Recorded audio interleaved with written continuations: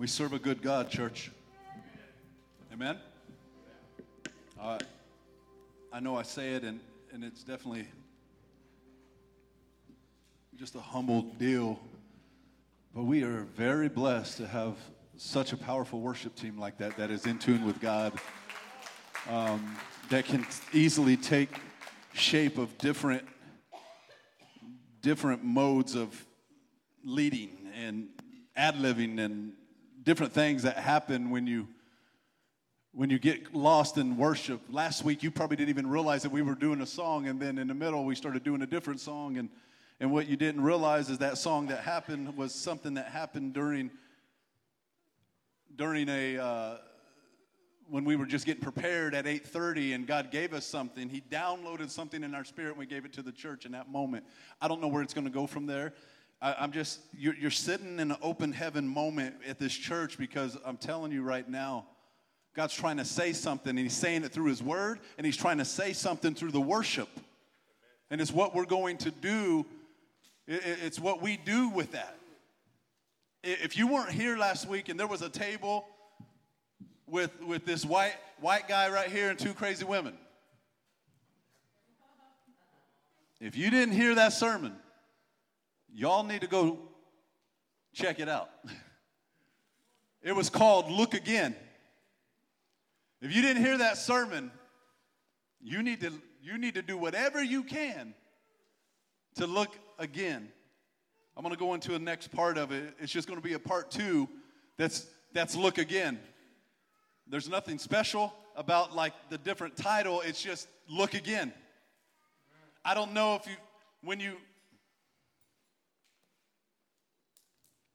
I feel claustrophobic. There's my son. What's up, buddy? Can y'all see the back of this? It says Chiefs. There you go. No, Chiefs. How about them Chiefs? But the mirror, when you left, if you were here, you had an opportunity to look in the mirror.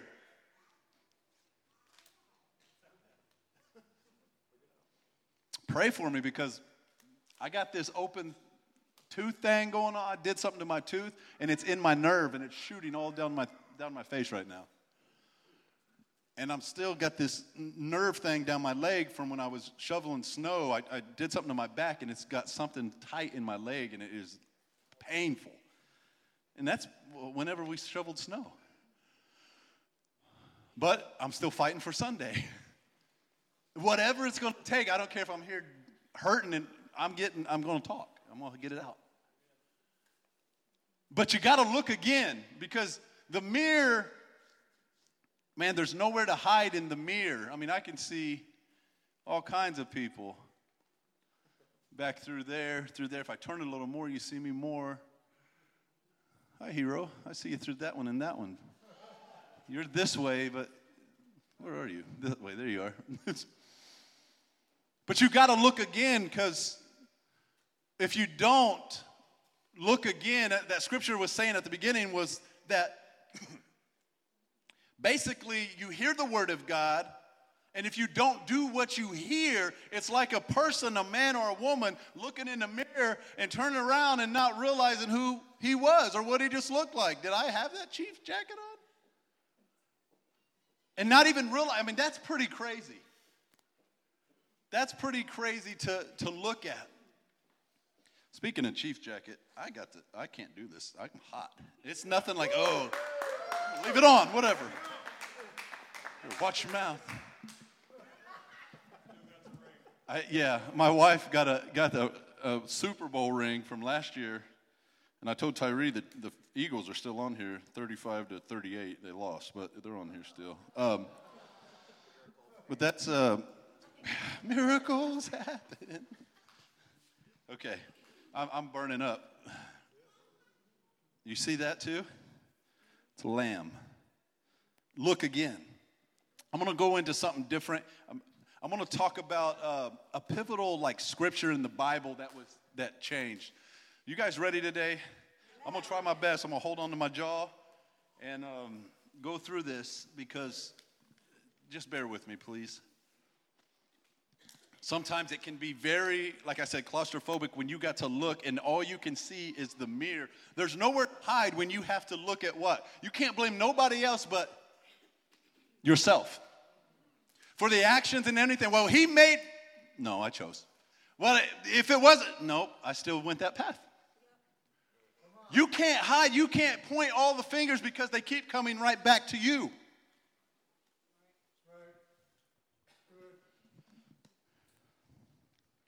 There's a scripture, and I'll kind of set it up a little bit. The nation of Israel, and Joshua was given the inheritance that God promised so many centuries ago to the people who were walking into the land. He was dividing the parcels, the lots. He was dividing the lots. This is finally after they conquered and they went into the promised land. Now Joshua was walking around. It ain't a small walk because it's all of Israel. And they were dividing these lots. They were casting lots to decide which tribe will live on what lot. And he's casting these lots. And one person takes an initiative. His name's Caleb. And I want to read you basically kind of what he said, kind of his speech, what he was saying, and that he made to Joshua. Joshua's, like I said, he's casting lots. They're almost like rolling dice, and there's stuff on these blocks, and they're casting, seeing what tribe's going to live in what area of the land. And so Caleb is coming to Joshua to have a conversation because he's trying to convince him that he's supposed to live in a certain place. And so he's going to tell him, thanks from his, I guess you would say, his resume. Try to get a job and you got to put out a resume from your last experiences. What's funny is some people don't even put out all their stuff. They don't need to know that one. That one didn't work out very well. But this one's a good one. If I talk to this guy, he's pretty nice, but I won't refer this guy because he's going to tell him. But he's got this resume that he's trying to basically tell Joshua. Caleb is trying to tell Joshua some stuff. That he's supposed to live, like I said, in a certain place. And he's going to tell him some things and reflect on things that happen. And I want you to hear some today. It's in Joshua 14. Joshua 14.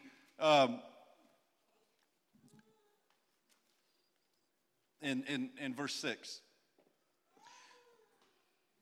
Then the people of Judah came to Joshua at Gilgal, and Caleb the son of Jephunneh, man, that's a weird name. The son of Jephunneh. Then the people of Judah came to Joshua at Gilgal, and Caleb the son of Jephunneh. Let me stop real quick.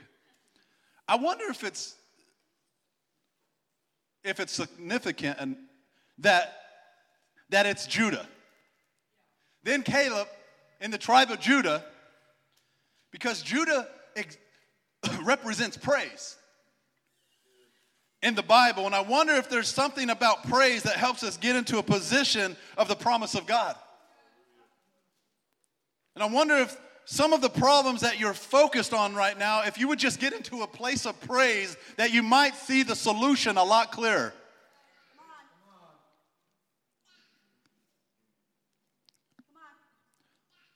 Let me say it again. Then the people of Judah came to Joshua in Gilgal. Caleb, the son of Jephunneh, the Kenizzite, I can't even talk, said to him, "You know what the Lord said to Moses, the man of God, in Kadesh Barnea concerning you and me. I was 40 years old when Moses, your servant, sent me from Kadesh Barnea.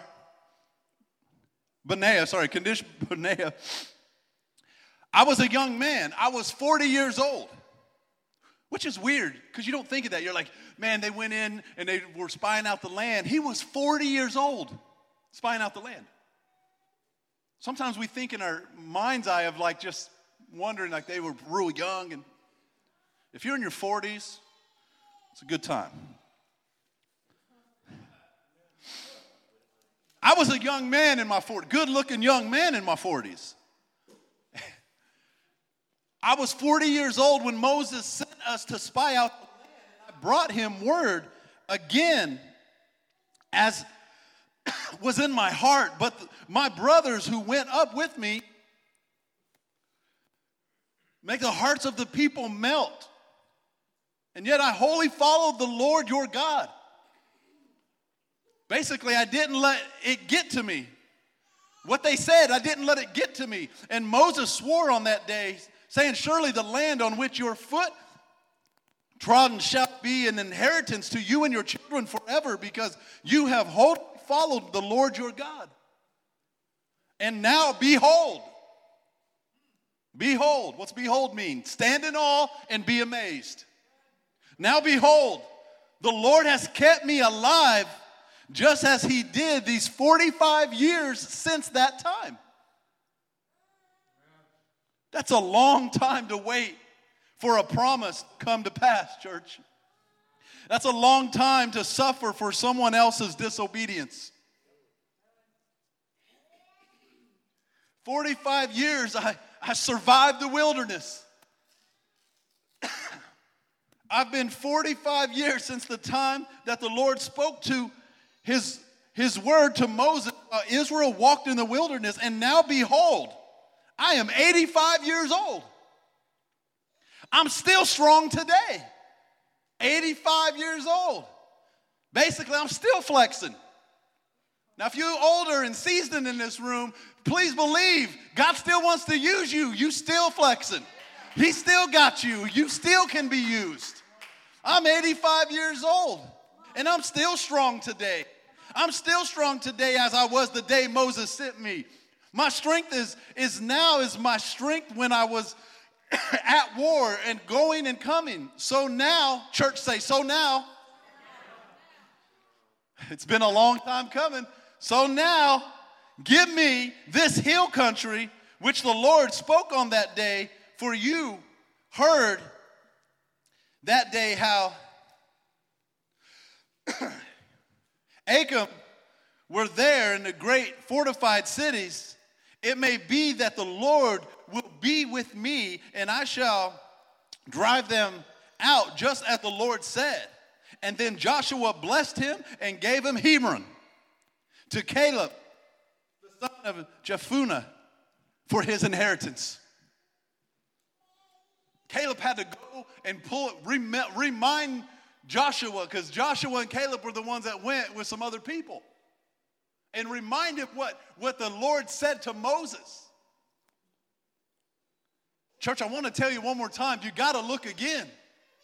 You got to look again. It's great that we get to see how God made a nation. God makes a nation. He forms a nation. Basically, God's saying, I want a people that can present me to the world. I want a people that can present me to the world. And he didn't do it a typical way. Because if you want a great nation, you would pick a rich one, a wealthy one. And yet instead, he makes a nation that was greater. God formed a man, not formed, but he found a man that was too old to have kids and a wife that was barren in her womb, and created a nation out of an impossible situation. Church, you got to look again. God found him. When God found Abram, this was before his name even changed. And he went by Abraham. He was the father of many nations, but God called him. And when he called him, nothing was working right for him.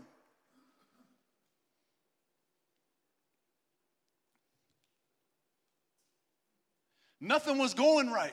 God called him and said he's going to be a father of nations and they're going to have kids. And this is an old man now, talking about him and his wife are going to have some kids. Like, it wasn't all working right. And what's crazy is sometimes God will speak something over your life and you will look in the mirror and not see it. Well, hold on, I'm this age and my wife, there's no way. She's been married. We haven't had no kids. We passed kids. We should have great-grandkids. You're going to tell me that we're going to have kids? And sometimes he'll speak something into your life and you'll look in the mirror and you won't even see it. It doesn't seem realistic to you. He'll speak something over your soul and you'll look in the mirror and won't see it. Which is so important to know that it's not how God sees you that determines where your life ends up. Man, if that was the case, Moses would have never died in the wilderness. It's not how God sees me, it's how I think God sees me that determines where I end up. It's how I think God sees me. See, all the way from Genesis 1, let us make man in our image. God needed someone to show the world that he looked like, or else he would just be a concept. God needed someone to let us make man in our image. He needed someone, or it would just be a concept. God would just be an abstract theory. So he made man and woman to reflect who he was. He needed someone to show his nature through.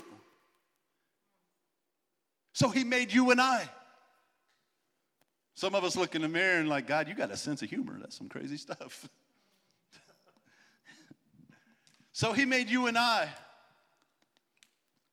And what's crazy is when you insult the product, you insult the manufacturer.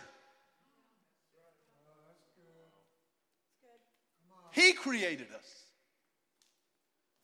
He chose you. He's the only one that stooped down to create when he spoke everything else into existence. He spoke words into existence and then stooped down to form you. He spent time with you and then breathed life into you.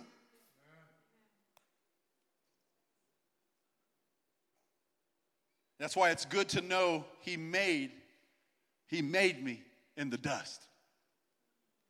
That God took something that seemed filthy and made something reflect what is eternal. Look again, church. When it doesn't add up and you don't feel it, look again. He took the dirtiness and made something eternal. What do you see? Then after making the man, he began to create not only the world, the man, but a nation through Abram. Through someone who seemed unlikely. Someone who was unlikely. The nation of Israel spent a whole lot of time trying to figure out what we try our whole lives to figure out, what a lot of teenagers and young adults try to figure out, is what is my identity? What is my identity? So what you really see in Joshua 14, it's not just people getting some real estate, but they're coming into an identity. A national identity. It's hard because they've been through so much that they started from something so small. It's easy for them to see themselves according to what they've been through or where they started. It's easy to see yourself from what you've been through. That's what we identify with, because the hurt speaks louder than the praise.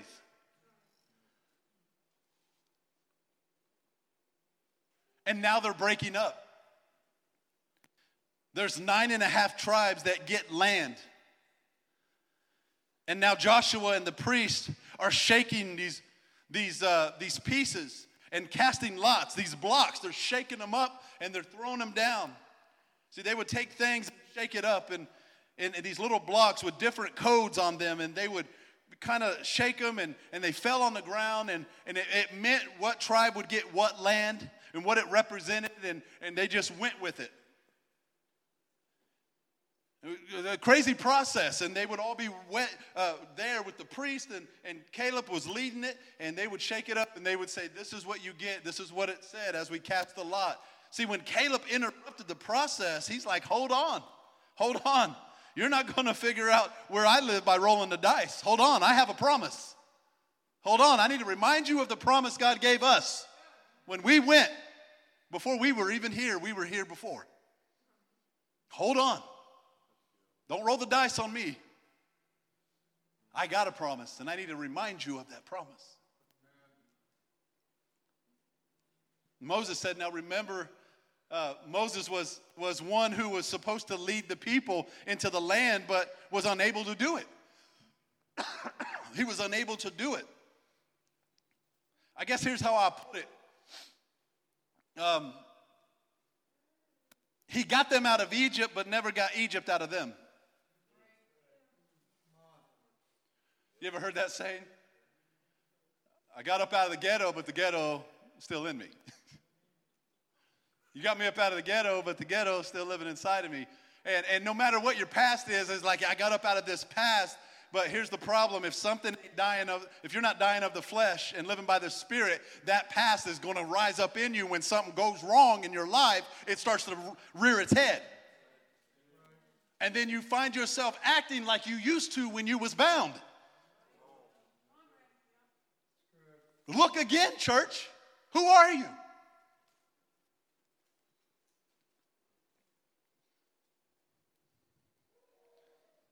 So good. And what's crazy is because it was hard for them to get Egypt out of them because they were so oppressed for 430 years. The coat of dreams, when Joseph, when they all went over to Egypt to get saved because there was a drought and all this stuff was happening, then they changed hands in Egypt and he just made them slaves. Pharaoh made them all slaves for 430 years.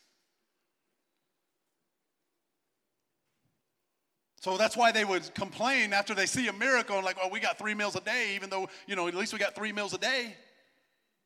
We could be in Egypt right now. And God was still trying to give them the promise. They got to look again. I'm not bound. They got to look again. You're the richest nation on the planet.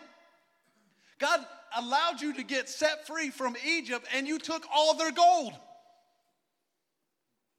With no place to live, you were the richest nation carrying all the gold of Egypt. Because his promise was still standing. And the reason they got Egypt still in them is when Moses finally comes off the mountain, he looks down and he sees all that gold that they received to help them achieve things in the future. They were making an idol. Mad as can be. What are you doing? And when you've been under something for any length of time, when you've been under the power of influence of any length of time, that influence becomes your identity. When you're under that influence becomes your identity. Be careful who you hang with, church. Look again in the mirror. It becomes your identity. You heard those sayings before. Show me your closest friends and I'll show you your future. You are who you hang out with. You hear these statements. It becomes your identity. So now, your addiction speaks more to you about potential than God's word over you. That's good. Say it again. I will. Your addiction speaks more to you about your potential than God's word over you. No matter what that is. Spread your mind out on addiction. It's not all about just some doing drugs or something. There's tons of them. It speaks louder to you. What are you looking at? Look again.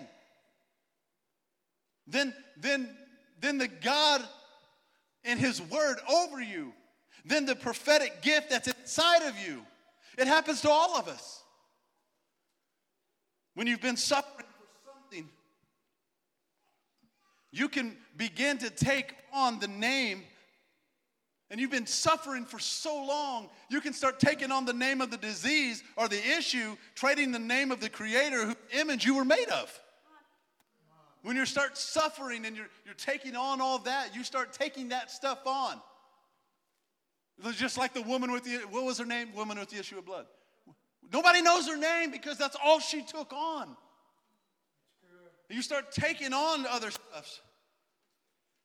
You take on the names of the problems you face instead of the Creator in His image who created you. But see, how you see it is how you're going to see yourself. How you see that is how you're going to see yourself.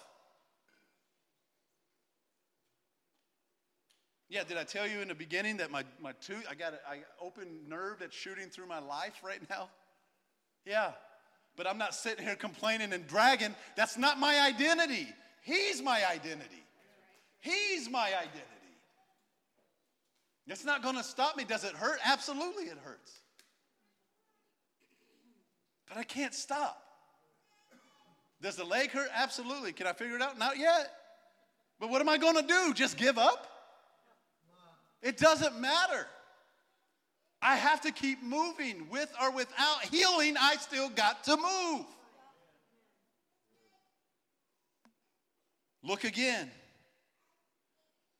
Let me show you the reason people didn't go into the land under Moses is because Moses really never saw himself in the image of his Creator.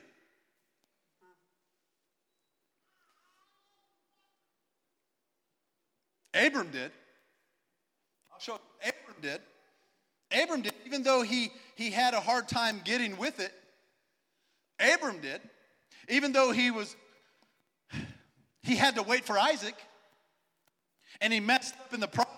Ended up producing something that caused him more trouble by sleeping with Hagar. Read the stories that would blow your mind. Abram did. Even though all that happened, God still called him the father of faith, the father of many nations. Even though all that happened when he didn't stick with his wife and he chose to go to Hagar and sleep with her and produce something that wasn't supposed to be produced because that wasn't the promise of God, he still blessed him.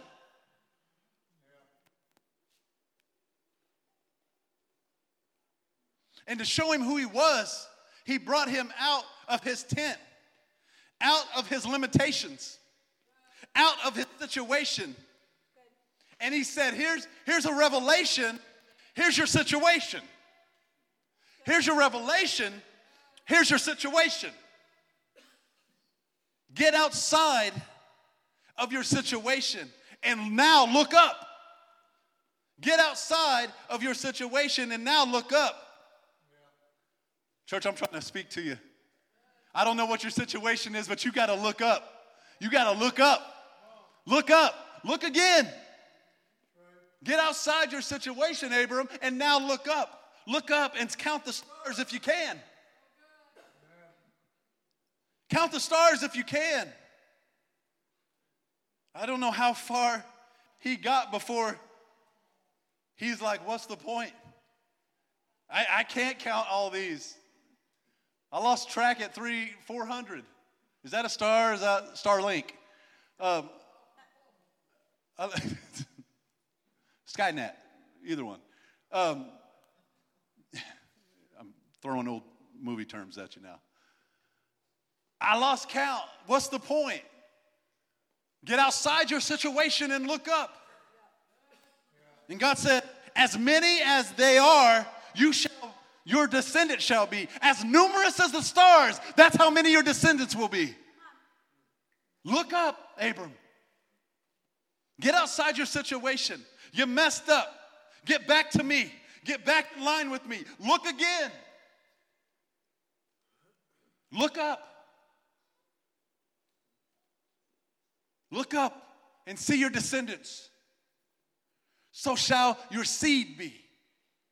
He gives him an image. He gives him an image of the descendants. Not an idea of the descendants, but an image of it. And now in Colossians 1:15, look it up real quick. It says that Jesus is the image of the invisible God. Jesus is the image of the invisible God. Very powerful. Jesus shows us that God is like, the Word became flesh and dwelt among us. You got to look again. That's what Jesus is. He's the image of the invisible God that we can't see. See, this is the challenge for everyone, I guess under the sound of my voice, online, here in the room. There is a way that God sees you because He formed you. There is a way that you see you. There is a way that others see you. That God sees you, that you see you, and that others see you. Example, obviously we all have mirrors in our house. I don't know about your mirrors, but mine lie to me. You look at it and you're like, what is that? I got weird lines under my eyeball. Man, my face is, I had to shave because my mirror was lying to me. I had to shave it down a little bit. It was saying I had white hairs and stuff. I was like, what the heck? You lie, devil. I'm 40. Two. Leave me alone. No. Don't. God, the sheep are being loud on the left side over here, Lord. 42. 42. Speaking of 42, Dad, how long are you going to be married?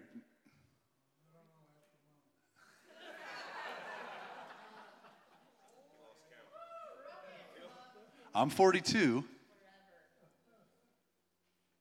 You know, Mom? Gosh. They're going to celebrate February 14th, 43 years.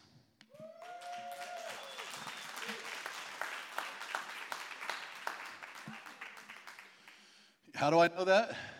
Because they had me before they got married. And then felt convicted and said, I got to get back in line with God. We need to get married, even though they were on drugs. Something aligned them and said, God said, look up.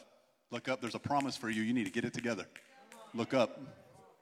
Look up. Look up. And I was born in May. They were married, obviously, right before I was born. And just got it back in line. And then had to make some decisions. But back to the mirrors. They lie to you because they tell you that, like, you know, well, maybe the collar's off. It makes it look like something's whacked, something's messed up. And nobody wants to face the mirror, you know. Anybody got weird mirrors at their house besides me? I'm not talking like the circus funny mirrors that make you look real short and real big and long and real wide. Those look like they're in my house too sometimes. Like, depends on, oh my God. You just want to hide the mirror real quick while you get dressed. Struggle's real.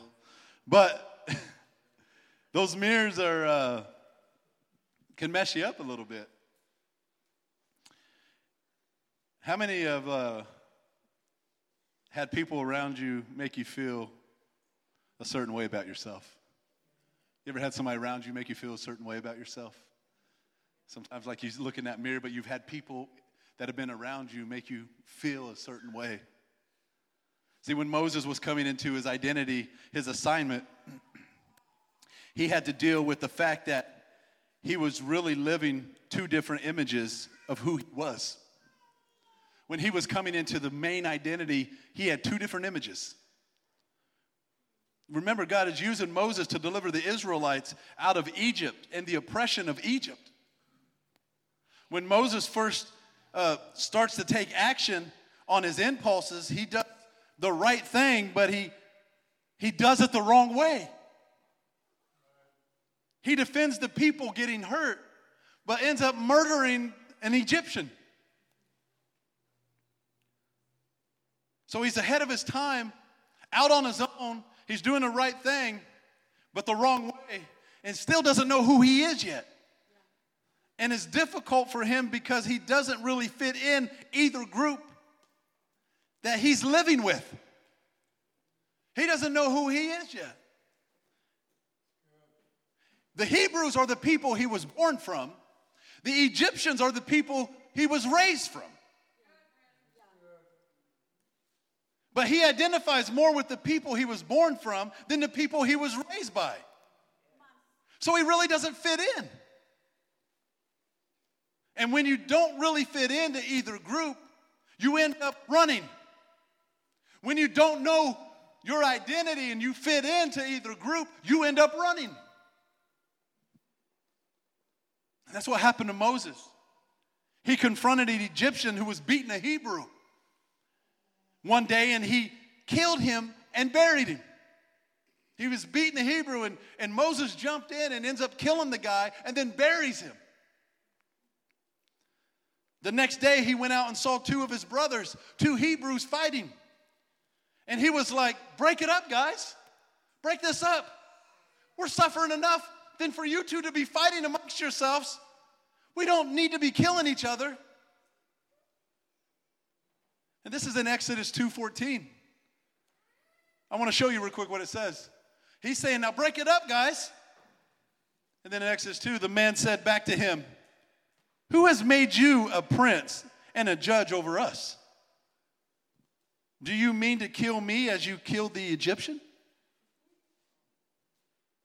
Then Moses was afraid and thought, surely the thing is known. Surely the thing is known. And he ran, and he ran, and he ran. And what's crazy is we don't really see him in the next stage of his assignment until 40 years later. He leaves Egypt and runs off, and he's gone for 40 years by himself. He ran because he was too Hebrew to be an Egyptian, and he was too Egyptian to be a Hebrew. And when you don't really fit into either one, and you don't know who you are, you'll spend your years of your life running from who you really are. Looking in the mirror of your last mistake. Running, not having the answers and just running. I don't want to deal with it, so I quit. I'm out of here. When confronted, you get frustrated and you're out of here. We see that today in society. You know how many people go through job and job and job and job and job and keep running and running and running and always blaming somebody else, but you're the prime middle of the whole equation? That's interesting. And so he ran, and he ran, and he ran. And see, what he said was right. The guy said was right. Who made you? Who made you? Telling Moses, who made you? See, if you don't know that answer, you will hand other people your mirror to show you who you are. I don't know who I am. You tell me who I am. If you don't know that answer, you will hand it over. And I'll tell you something about people. People rather define you by your worst mistake. And what's crazy about Moses is he killed a man, and there's only one verse in the entire Bible that talks about that murder. Now, you heard two different things just real quick. Look again. Abram, before he's Abraham, gets a promise, sleeps with a different woman because he's in a hurry to get the promise, and his wife don't think she can produce, and still God wants to use him. Moses is murdered a man, buries him, and runs for 40 years, and God still wants to use him. Now, what's your deal? No matter what you go through, no matter what, and it's not an excuse to sin and stuff. We go through stuff, but God still wants to use you. Wow. Don't do it. Somebody said they were going to dump Gatorade on me after this sermon. We're going to hug. Everybody's getting it. What's crazy about Moses is, like I said, he killed, and it was only one verse that talks about it. Now, what's crazy about that is, like, let's just flip the script real quick. Because now if church people write the Bible, they would have a whole book about Moses' situation. There's one verse about it in the entire Bible, but give a church folk the Bible to write the Bible on this account, you're going to have a whole book on it. The whole book on it. The book of Moses' murder, the book of Moses' mistake, the book of those lowest moments, the book of... And what's today's reality? The book of so-and-so's divorce, the book of so-and-so's anxiety, the book of this person's depression, the book of... And messed up situation. And they're writing books all about it. They ain't moving a muscle to help them through it. Come on, church, man. This Super Bowl Sunday. That's better than anything. Because it's the reality, and we got to realize, we got to look in the mirror. Is my words coming out of my mouth that are going to be holy and are going to do some great work, or are they going to cause great damage?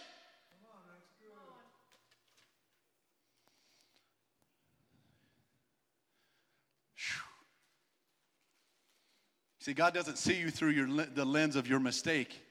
He sees you through the lens of His grace, church. He sees you through the lens of His grace. And He looks at you and sees the finished work of Jesus Christ in your life. Look again. What do you see? It should be Christ that dwells within you. That's what you need to see. I need to see Jesus. I need to see Jesus.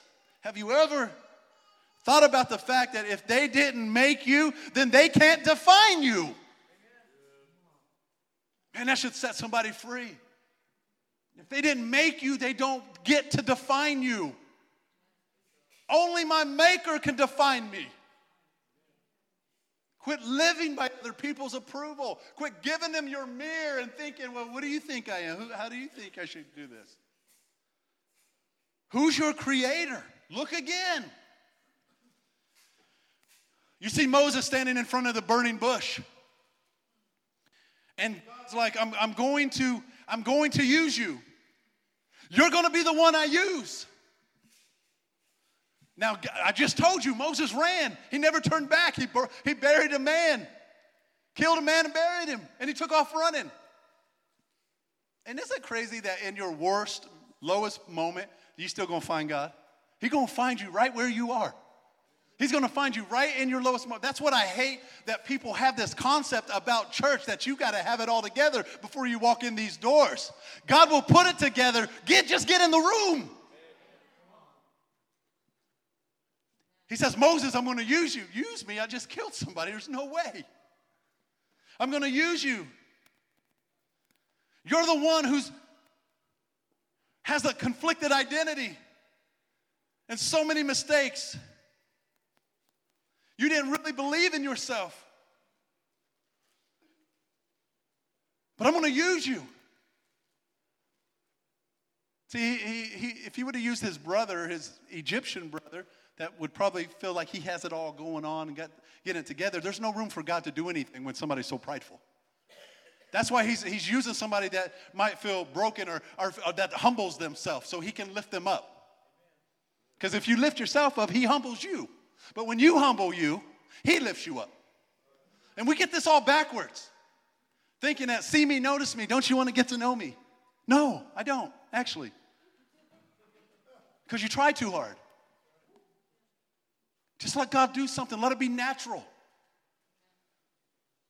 And so I think about I think about you. I think about you might be standing in front of something that God is speaking to you.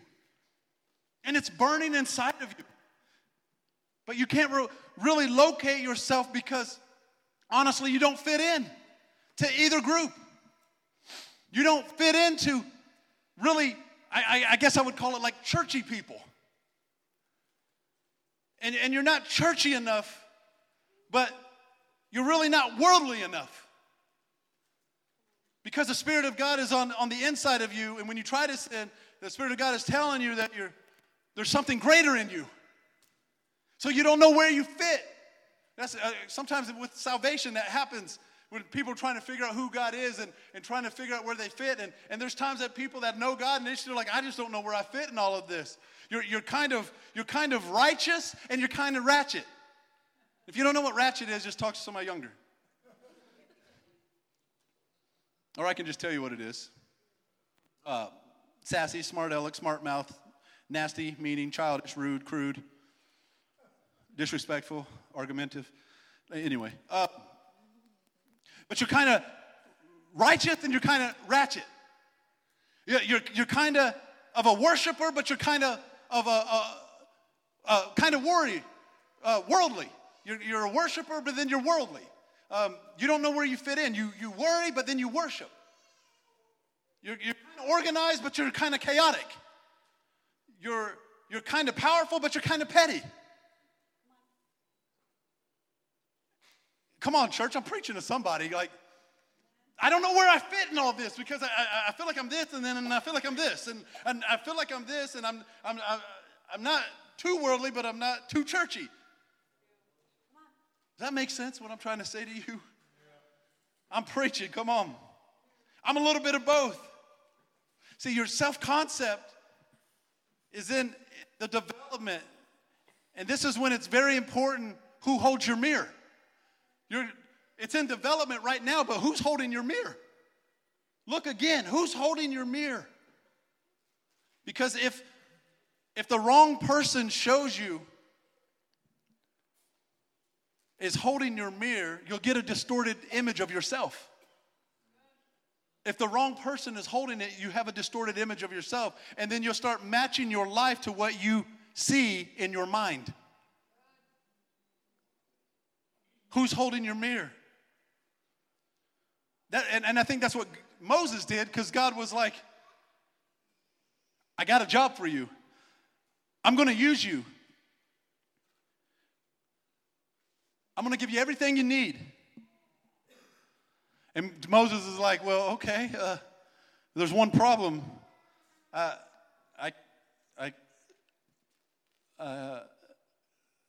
can't speak. I struggle to talk. So I clam up. So when I get stage fright, and there's no way. I mean, you're saying you're wanting to use me, but I can't do this. And what he's saying is, which mirror are you looking at? What God's trying to say is, which mirror are you looking at? So if you look at the mirror of what's missing, you only see what's not there. What are you looking at? And that's what Moses did. Exodus 4:10. Put it up there for me. Moses said, "Oh my Lord, OMG, OML." I'm not eloquent. Either in the past or since we've had this spoken to your servant right here in this moment. I'm slow to speak and of tongue. Oh my Lord, do you know who I am? And I think that's the problem we face. You really have two voices. You have what you're looking at as your failures, and you're like, I can't speak. There's no way. And then God's over here saying, but if you can see me through you, you can do you can do this.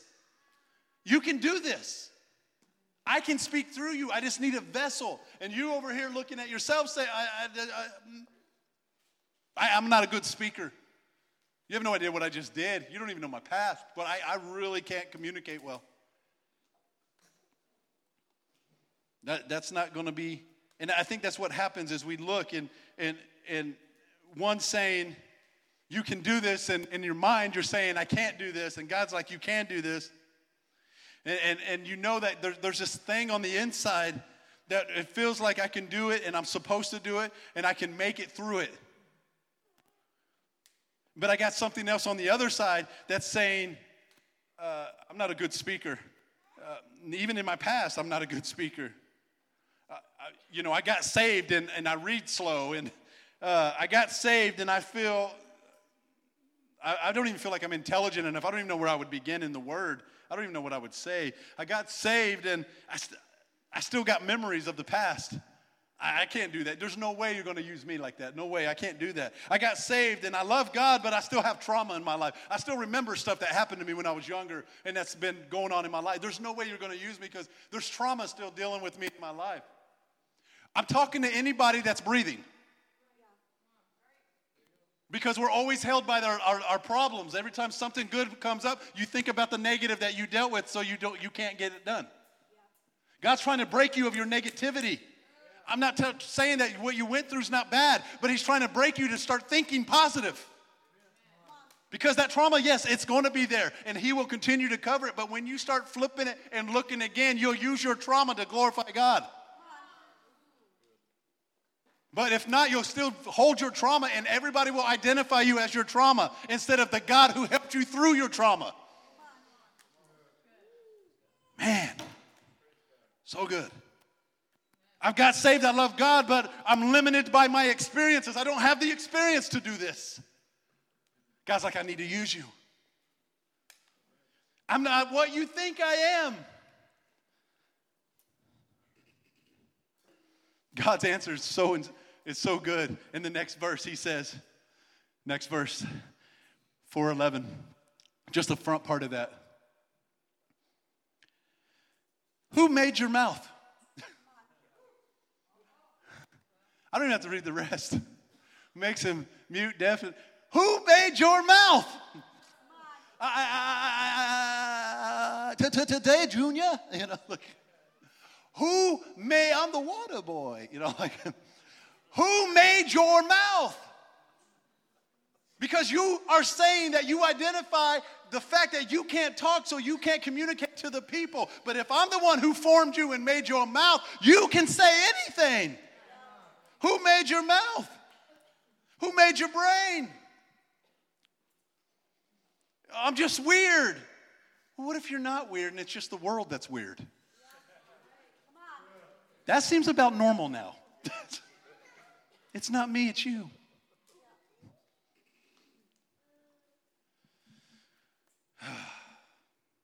Got to be careful who I look at when I preach, because you're like a mirror. Who made your mouth? You got to be careful, because it's like a mirror, so you're watching. It's a mirror. I read this thing. It was so crazy that they discovered that a lot of primates and all humans are soft-wired with mirrored neutrons. Little science lesson here. Going to school real quick. So our brains actually experience the same emotion that someone else is watching.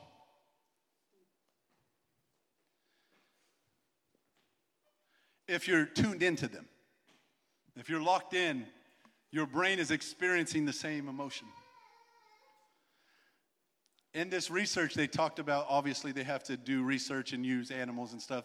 So they got it from a monkey who was watching a man open a nut, and they hooked it up to his brain, and they saw the same brain activity in the monkey's brain that was in the man's brain who was opening the nut. And they realized that all humans were wired with such mirror neurons. I experience your reality by watching you experience it. Hear me real quick. I experience your reality by watching you experience it. So this is why parents, when they get mad, kids feel all that stuff. They feel all that tension. It's called mirror neurons, sorry. And so here's what happens, worship team. Here's what happens. Misi. Here's what happens, Jen and Renita and Daniel and Jeremy and Brandon and Debbie. Here's what happens. While you were singing, worship team, look how he lifted me. The blessing and open space. My heart is an open space for you to come and have your way. I'm open. While you were singing this, somebody out there was going through a battle that they've been feeling like they were losing. See, what happened was that God put you, worship team, out here as a mirror. And now all of a sudden, they feel victorious when they saw you worshiping God. When they saw you worshiping God, they didn't feel like at first they had the victory, but while they were shouting the victory, oh, look how he lifted me. His grace and mercy is my testimony. Church, I'm trying to tell you something. When you start shouting to what God is doing and you start worshiping, the mirror image of it is going to shift somebody else that is experiencing what you're experiencing in the room. That's what I'm saying. Magnify the Lord with me. Let us exalt his name together. Magnify the Lord. I'm experiencing what you're experiencing. I might have walked in looking a certain way and feeling defeated, but when I saw you lifting him up, when I saw the blessing coming off of your mouth and in your praise, it illuminated my soul to reflect what you're saying. That's why it's important for you to praise. That's why that if you praise where you are in this seat right now, it can help somebody else free beside you. That's why we make that deep connection when we hear something and we're talking. We emotionally connect to stuff. Whether it's sad or funny or whatever the case is, we're going to magnify the Lord together. It's just as faith is contagious. When you heard of somebody getting in the water and they said they left cancer in the water, that's contagious. That's contagious. But so cynicism.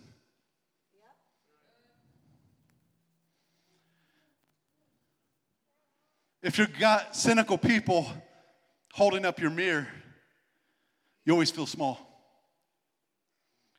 You always feel smaller than your challenge, smaller than your giant, smaller than your addiction, because you're not looking at your God.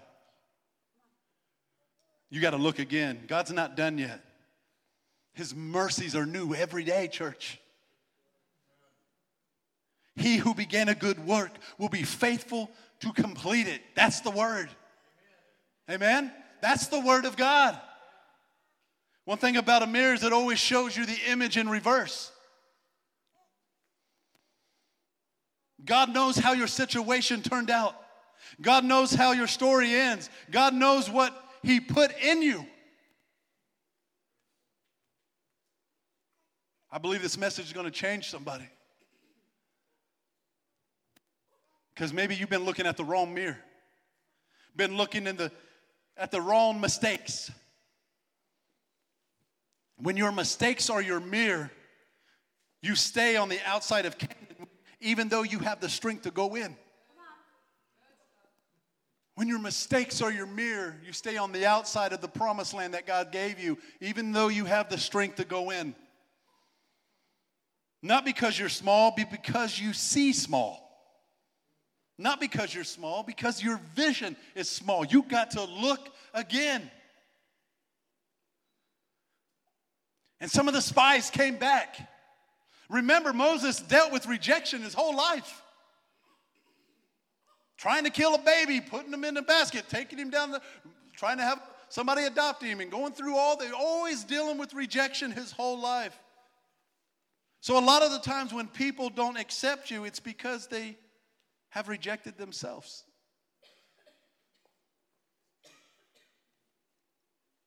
Not all the time, but a lot of the times. When they don't accept you, they've rejected themselves. And this is really important. Everyone acceptance is not a blessing.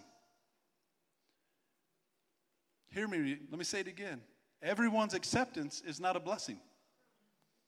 Be careful who you accept. We know that for a fact when we go on to social media. Accepting a friend request. Not all of it's a blessing. Because the majority might just be looking in the wrong mirror. 10 out of the 12 said, we can't go in. Spies. 10 out of the 12 spies said, we can't go in. 10 out of the 12 spies said, they're too big. 10 out of the 12, there's no way. What they said is, we went to the land, Moses, and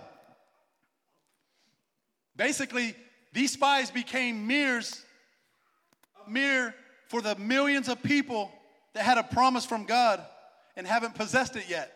They were the mirror to go into the land to spy it out. And this is why it's so important who you hang around, who's around you, what you take in, what you look at. Because you become who you behold. Who do you hang out with?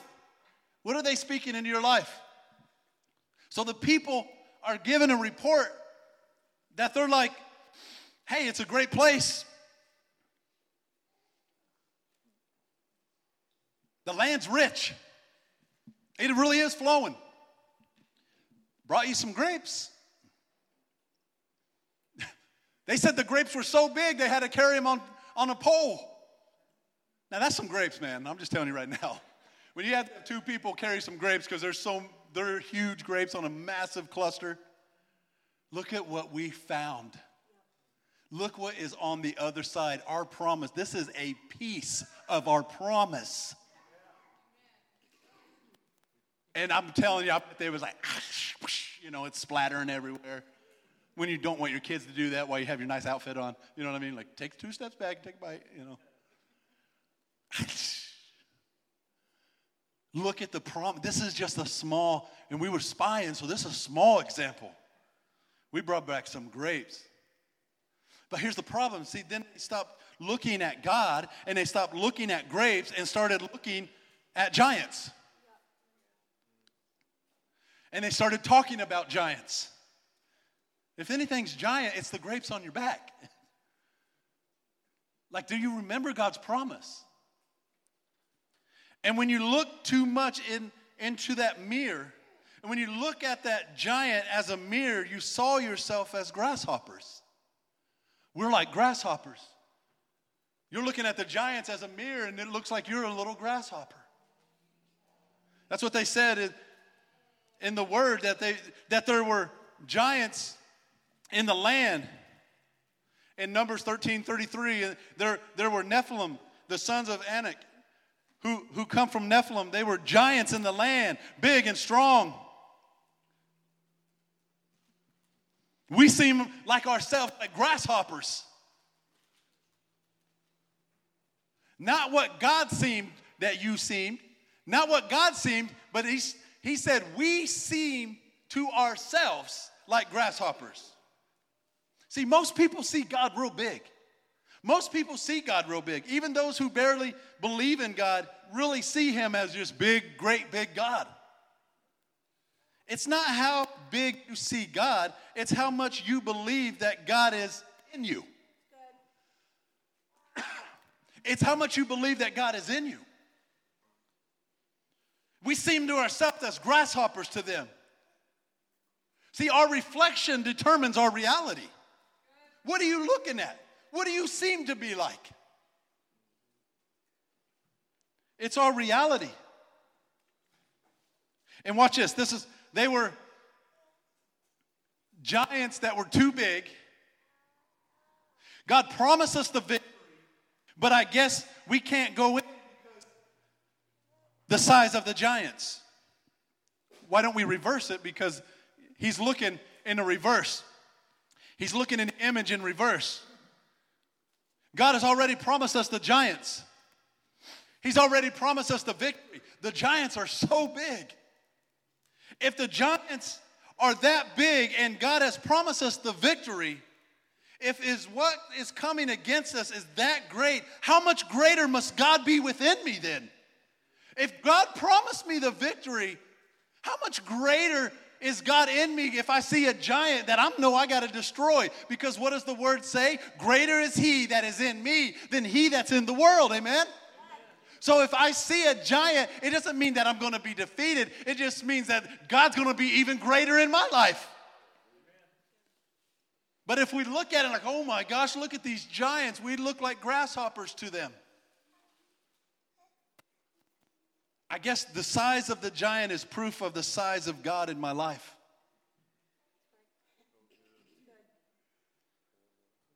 Thank you, God, for letting me experience the challenges that big. Because it's going to show you even bigger.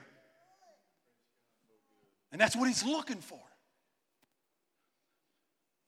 See, God is trying to use your enemies to show you how valuable you are in his kingdom. Whew. And why would you let your enemies hold your mirror anyway? Who cares what the sons of Achan look like? Who cares what the giants look like? Who cares about that? I just watched him open up a sea. I just watched him put a pillar of fire at night to keep me warm and a cloud by day and feed us with some birds every single day. You see what I'm saying? Who cares? Who cares about it? I just watched us carry all this gold. That we had nothing and we have everything. And now we got grapes. We're hungry. When's the last time they ate grapes? Honestly. That was something that was in the palace. And God's like, look over here on the side right here. Those are all for you. Because you're my child. And that's what Caleb said. Caleb was basically like, shut up. Shut up. We can do it.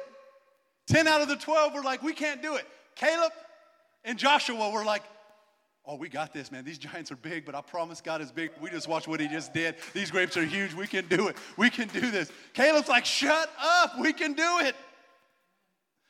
Shut up. I can do it. Sometimes you just got to shout it. Shut up. I can do it. Might set you free. Shut up. Shut up, mind. I can do this. It's in the word. Caleb said, he silenced the people. And he said, our God is with us. Bottom line, our God is with us. We've already seen him deliver us from so much. Our God is with us. And then that's when he's like, look, Joshua, I know you're rolling these lots around on the ground and figure out who lives where. And God gave me a promise that I would live in a high place. I want Hebron. I want the high place. That's what he told me I could have, and that's what I want. Don't roll the dice on me. I know what his promise was. I went to the promised land. I've seen it. And we're living in it now. And so you're choosing to pick where these people rolling the dice on them. I don't need dice rolled. I already know where I'm going. Hebron was 3,000 feet above sea level. I want Hebron. 3,000 feet above sea level. Church, above sea level.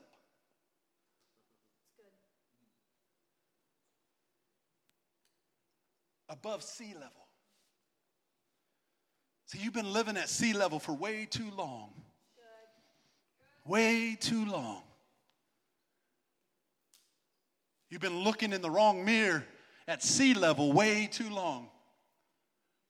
Way too long. You've been consulting the mirror of your flesh, making decisions that is going to be devastating in your future. You spend 20 minutes putting on your makeup and making sure your outfit's good. And how many minutes have you spent in this mirror? That changes you from the inside out. Like James said, it's like a man who looks in the mirror and leaves and doesn't even realize what he looked at. Look again.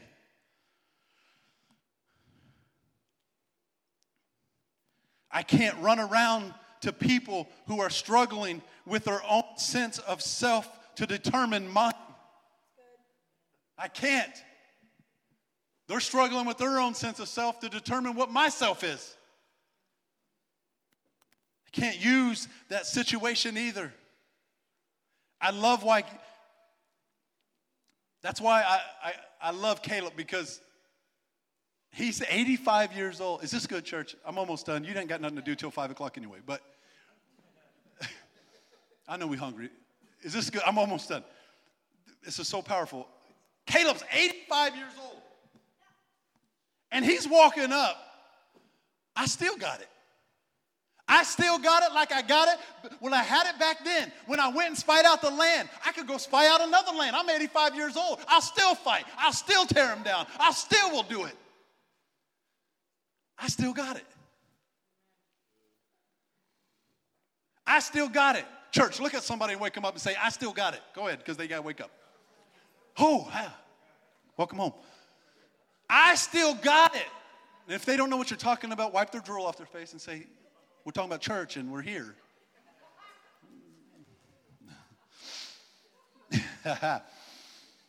I still got it. And it feels good to say it. I got it. I don't care how old you are. You got it. I got it. Talking about faith. I got it. See, the wilderness can do one or two things, church. It can kill you or it can make you stronger. Caleb said that all that I went through, I didn't get bitter. I didn't get the wilderness in me. Did you hear what I said? I didn't get bitter. I didn't get the wilderness in me. You're talking about a guy who said, we can do this. And they had to run 40 years around a mountain because everybody else didn't believe him. Now, how bitter could somebody be? You got to be kidding me. But he had to stay faithful to God when it didn't look right in the situation. He had to keep looking and look again and know that God is still faithful to do it.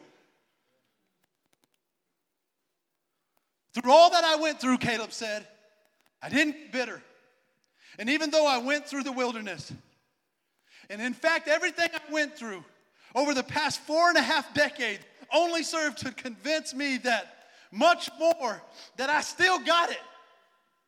That if God promised it to me back then and saw me through back then, I don't want to live in the level of my feelings anymore. See, the problem is you're at sea level and you see too low. You settle too low. Some of you all settle in some weird relationships. Man, you're a child of the king. Quit dating peasants. Uh-oh. This leg hurts when I'm squatting. Let's go. You settle too low. Your friendships, you settle too low. Because when I say you settle too low, is because you start blending in with the world and nobody knows you're a Christian. And God's like, I'm going to take you to a high place. That's why Caleb said, I want the high place. I need to be above sea level. I need to be seeing something above it. We settle too low. We settle for that old template, the old religious view, the way we used to be. This is just how I am. This is just my pattern. That might be true to an extent, but God can do something great in your life if you allow him. It ain't like we're waiting on God to do something. Why would we say that? Just waiting on God. Waiting on God? He's knocking at the door of your heart. He's waiting on you to open it. Hello? Hello? Look again. Look again. Whoa. Settle for the old script. Settle for the old emotions. Feels good when you get back in that. That feels real good, huh? You settle for it. You settle for it. I talked to somebody that I met, and they were like, yeah, I'm struggling. I got a kid that's been vaping, but it's hard to say anything because I still smoke cigarettes. I said, well, what's stopping you? Well, it's just a struggle. I said, but what's stopping you from stopping?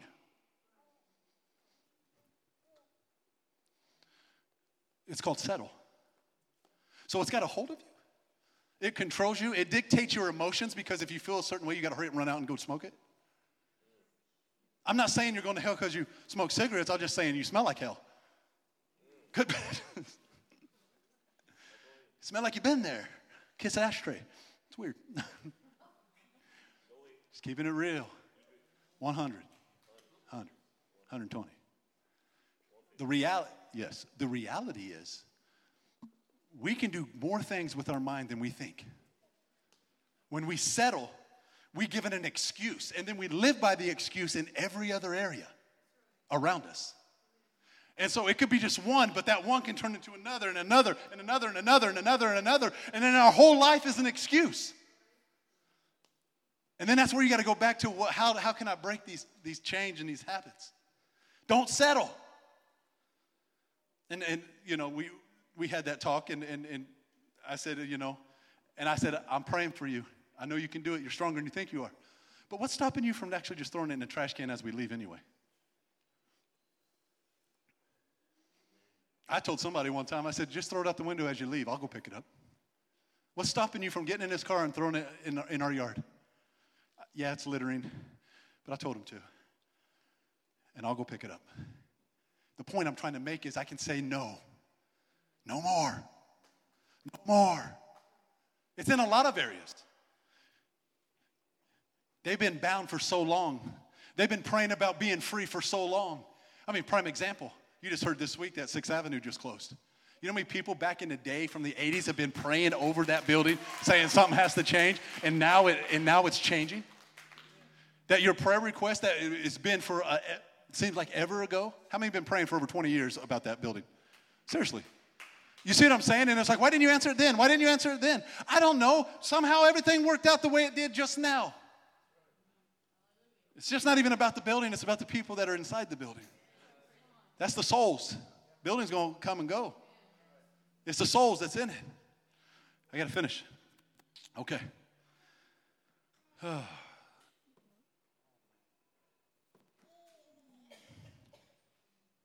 And God says this, let me make you in our image. Daniel, go ahead and just come up. Where are you at? Did he come up?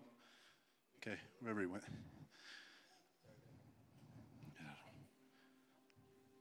When God said, I am, there's so much I want to say. When God said, I am to Moses, and basically he's saying, I am, and people don't get that. I am. He's like, that's my name. I am. I am what? Everything. I am that I am. I'm a healer. Anything you can think of, I am. I'm a provider. I am.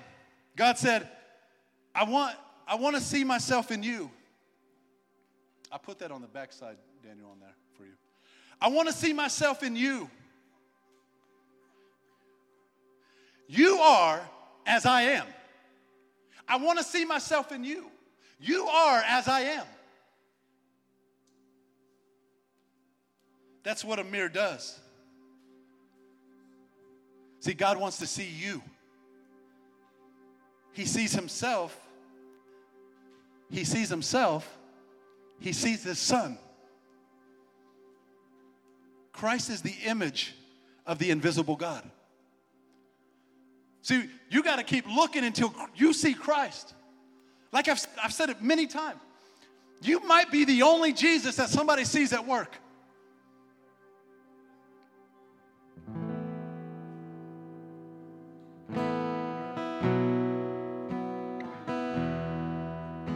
The only image.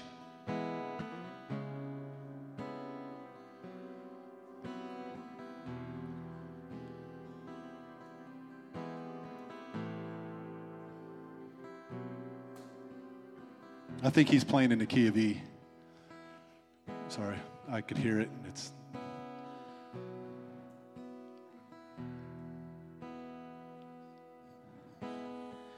You know who you are if the message has resonated in your soul in a personal way. And maybe you've been looking in the wrong mirror. That's why we've kept saying look again. And I'm saying it again one more time. Look again. You've been looking at all the other situations, and other people have held the mirror of your life. I've told you a couple stories of how God's still trying to use people. So you got to look again. He wants to use yourself to reflect Him to the world. And He's going to give you stuff. Some of this is going to be giants in front of you. There's going to be stuff that happens as you reflect Christ. There is going to be stuff. Giants in front of you. Some is going to be giants inside of you. See, David was good at killing giants as long as they stood in front of him. It was the one inside of him that took him out.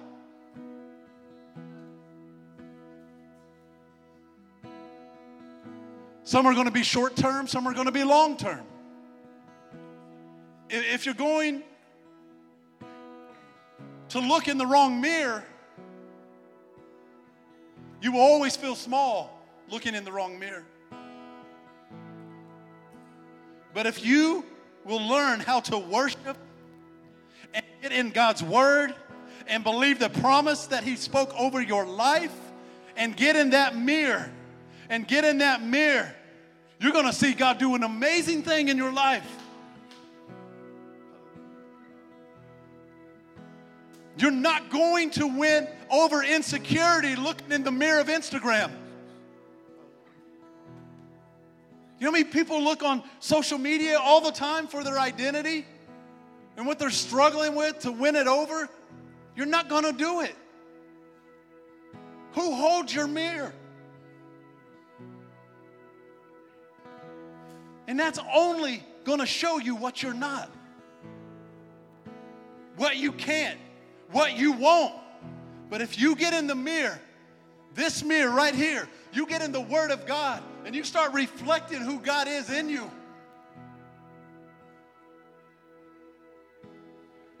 I'm telling you, the Word of God can do something for your spirit, church. It can make you stronger in your spirit than the enemies are in your situation. The Word of God can. You got to look again, church. Look again. I want to do something different real quick. Vea, can you come here for a minute? I thought about this, honey. You wearing the chief stuff like your mama? Yeah. I'm going to have you sing with Daniel. I know we did this on Thursday, and this resonates so well. I wasn't going to do it like this, but I think I want to do this. I believe that when you sing, that it's going to be that mirror neuron that's going to reflect, and it's going to move the heart of the people. It's not about you, and nobody's really heard your voice except youth in the back.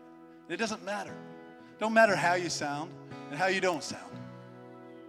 It's just all that matters is that you give God your best. And when you look in the mirror, that all you're going to see is Christ. And when you see Christ, when you deliver a song, all they're going to see is Christ within you. They're not going to see you because it's not about you. See, when we lead worship, it's not even about any of us. It's always been about Him. And I think this is on and ready and all that. And if you could put her in like one of these monitors, because she'll be back there with him. And it's all back there, and I love it. Stand with me. We're gonna close and I'm gonna have her sing with him in a minute. Let me finish this. I want you to stand. I don't want nobody moving around much. I want you to hear that this is the most important part of this whole thing.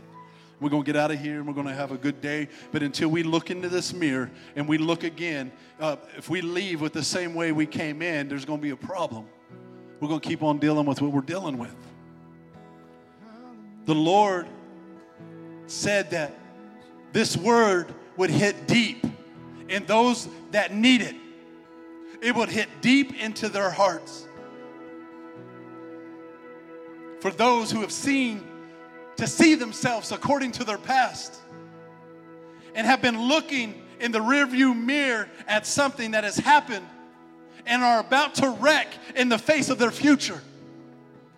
Been looking in the mirrors and about to wreck in the face of their future. And he said today he wanted to give you a different mirror, church. A different mirror. See, Caleb said, I'm not just settling for a lot in my life. I'm not just settling for depression, anxiety, or any of those labels, or any of those diseases, or any of those things that have been trying to be labeled on my life. I am not settling. I want the challenge. I want the altitude. I want the opportunity to prove God again. I want to live in a high place. I want to be higher in myself. I want to be stronger. I still got it. I still got it. My faith has tested for 45 years. And I still got it. I'm not ashamed. I'm not ashamed of it. It proves that God is with me. And I'm still got it. Because I looked again. And I looked because greater is He that's in me than he that's in the world. You got to visualize it, church. You got to see it, church. You got to see yourself free. You got to see yourself set free. Even though you don't feel free. Even though you still keep running back to lesser stuff. There's a higher purpose for you. Above sea level. There's a higher purpose for you. See, I don't care if you're young. I don't care if you're 25, 45, or even 85. I don't care how old you are in this room. If this has hit you in the depths of your soul, if this has hit you deep, then I'm going to pray that you come up here and just spend time and with God for a few minutes and look again. Look again in the mirror. I'm going to have them sing, and I just want for a few minutes before we leave and enjoy the evening and all the stuff that's going to happen. Take time. If this has hit you in any certain way, come up here and spend some time up here and look again in the mirror and see what God is going to do. There's a promise for you, and your promise might just be at the front here if you just take the steps. So I'm going to invite you to come. Listen to this as you come. I'm no longer a slave to fear. I am a child of God. I'm no longer a slave to fear.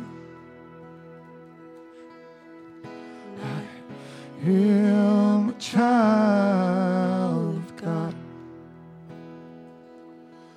I'm no longer a slave to fear. I am a child of God.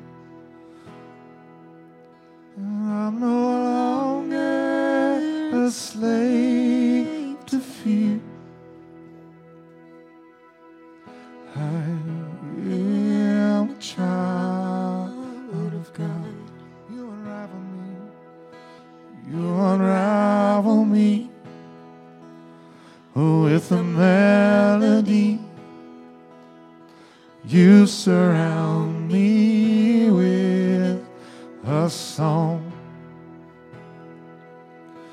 of deliverance from my enemies, until all my fears are gone. You unravel me. You unravel me with a melody. You surround me with a song of deliverance from my enemies, until all my fears are gone. I'm no longer a slave to fear. I am a child of God. I'm no longer a slave to fear. I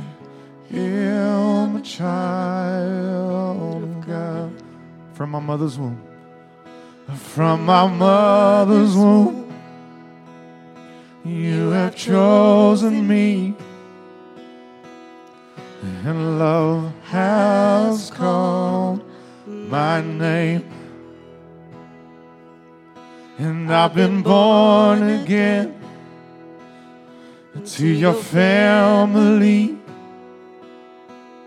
Your blood flows through my veins. From my mother's womb, from my mother's womb, you have chosen me. Love has called my name. I've been born again to your family. Oh, your blood flows through my veins. I'm no longer a slave to fear.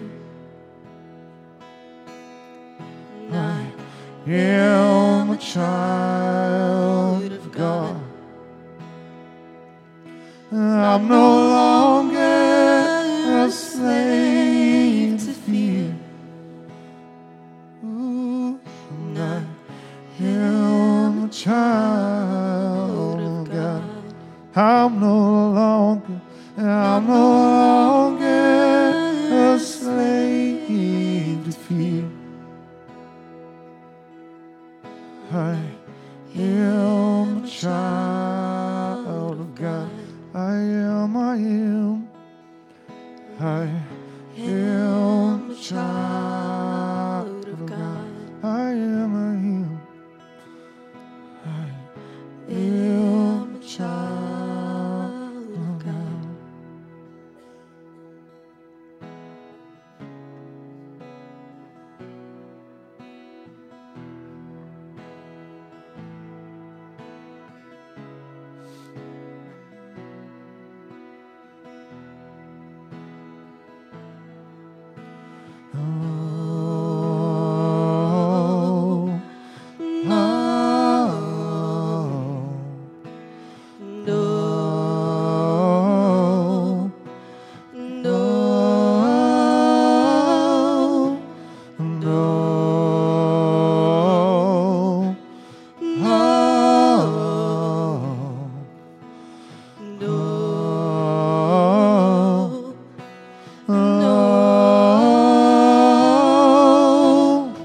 You split the sea so I could walk, come on, right through it. Hallelujah. My fears are drowned in perfect love. You rescued me, yeah. You rescued me, and I will stand and sing. I am a child of God. You split the sea so I could walk right through it. My fears are drowned in perfect love.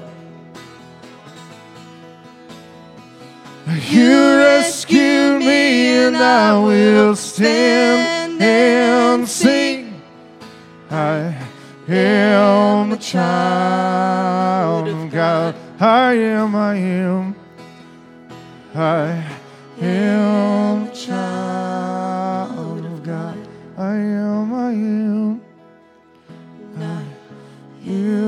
a child of God. Come on, let's sing the chorus one more time together before we leave. I'm no longer Come on, sing it out if you know it. Just lift your hands and give it to Him.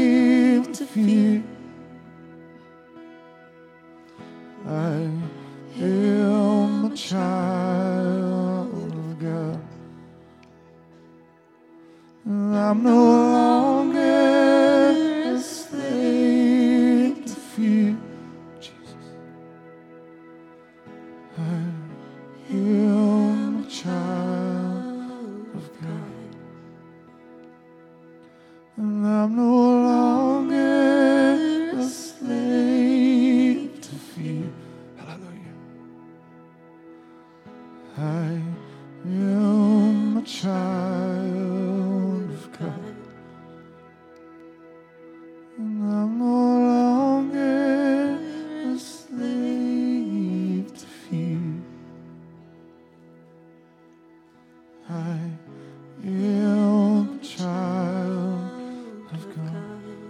Sing that over yourself. I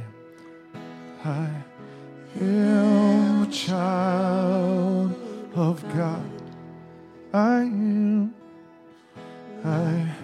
a child of God. I am free. I am a child of God.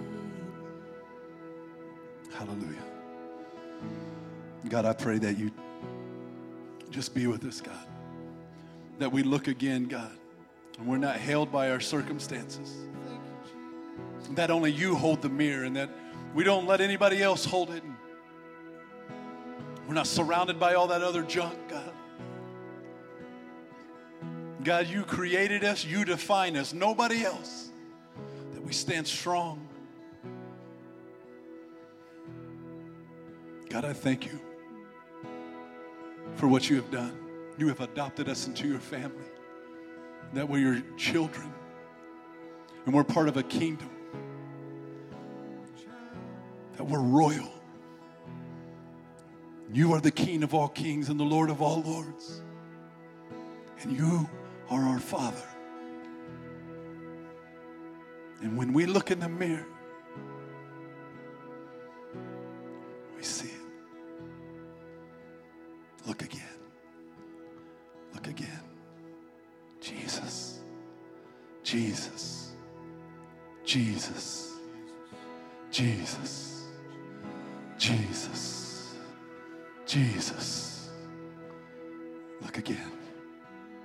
Let Christ be the one that dwells within you and the one that people see inside of you. Be with us, God. Thank you, God, for your word. Thank you, God, for who you are. Thank you for worship where we can reflect you. Thank you that we can behold your glory as we look again. Thank you, God, for your promises. In Jesus' name, amen. We love you. We love you today. Make sure you get your roses today. Hug somebody's neck. My fears are drowned. My wife wants you to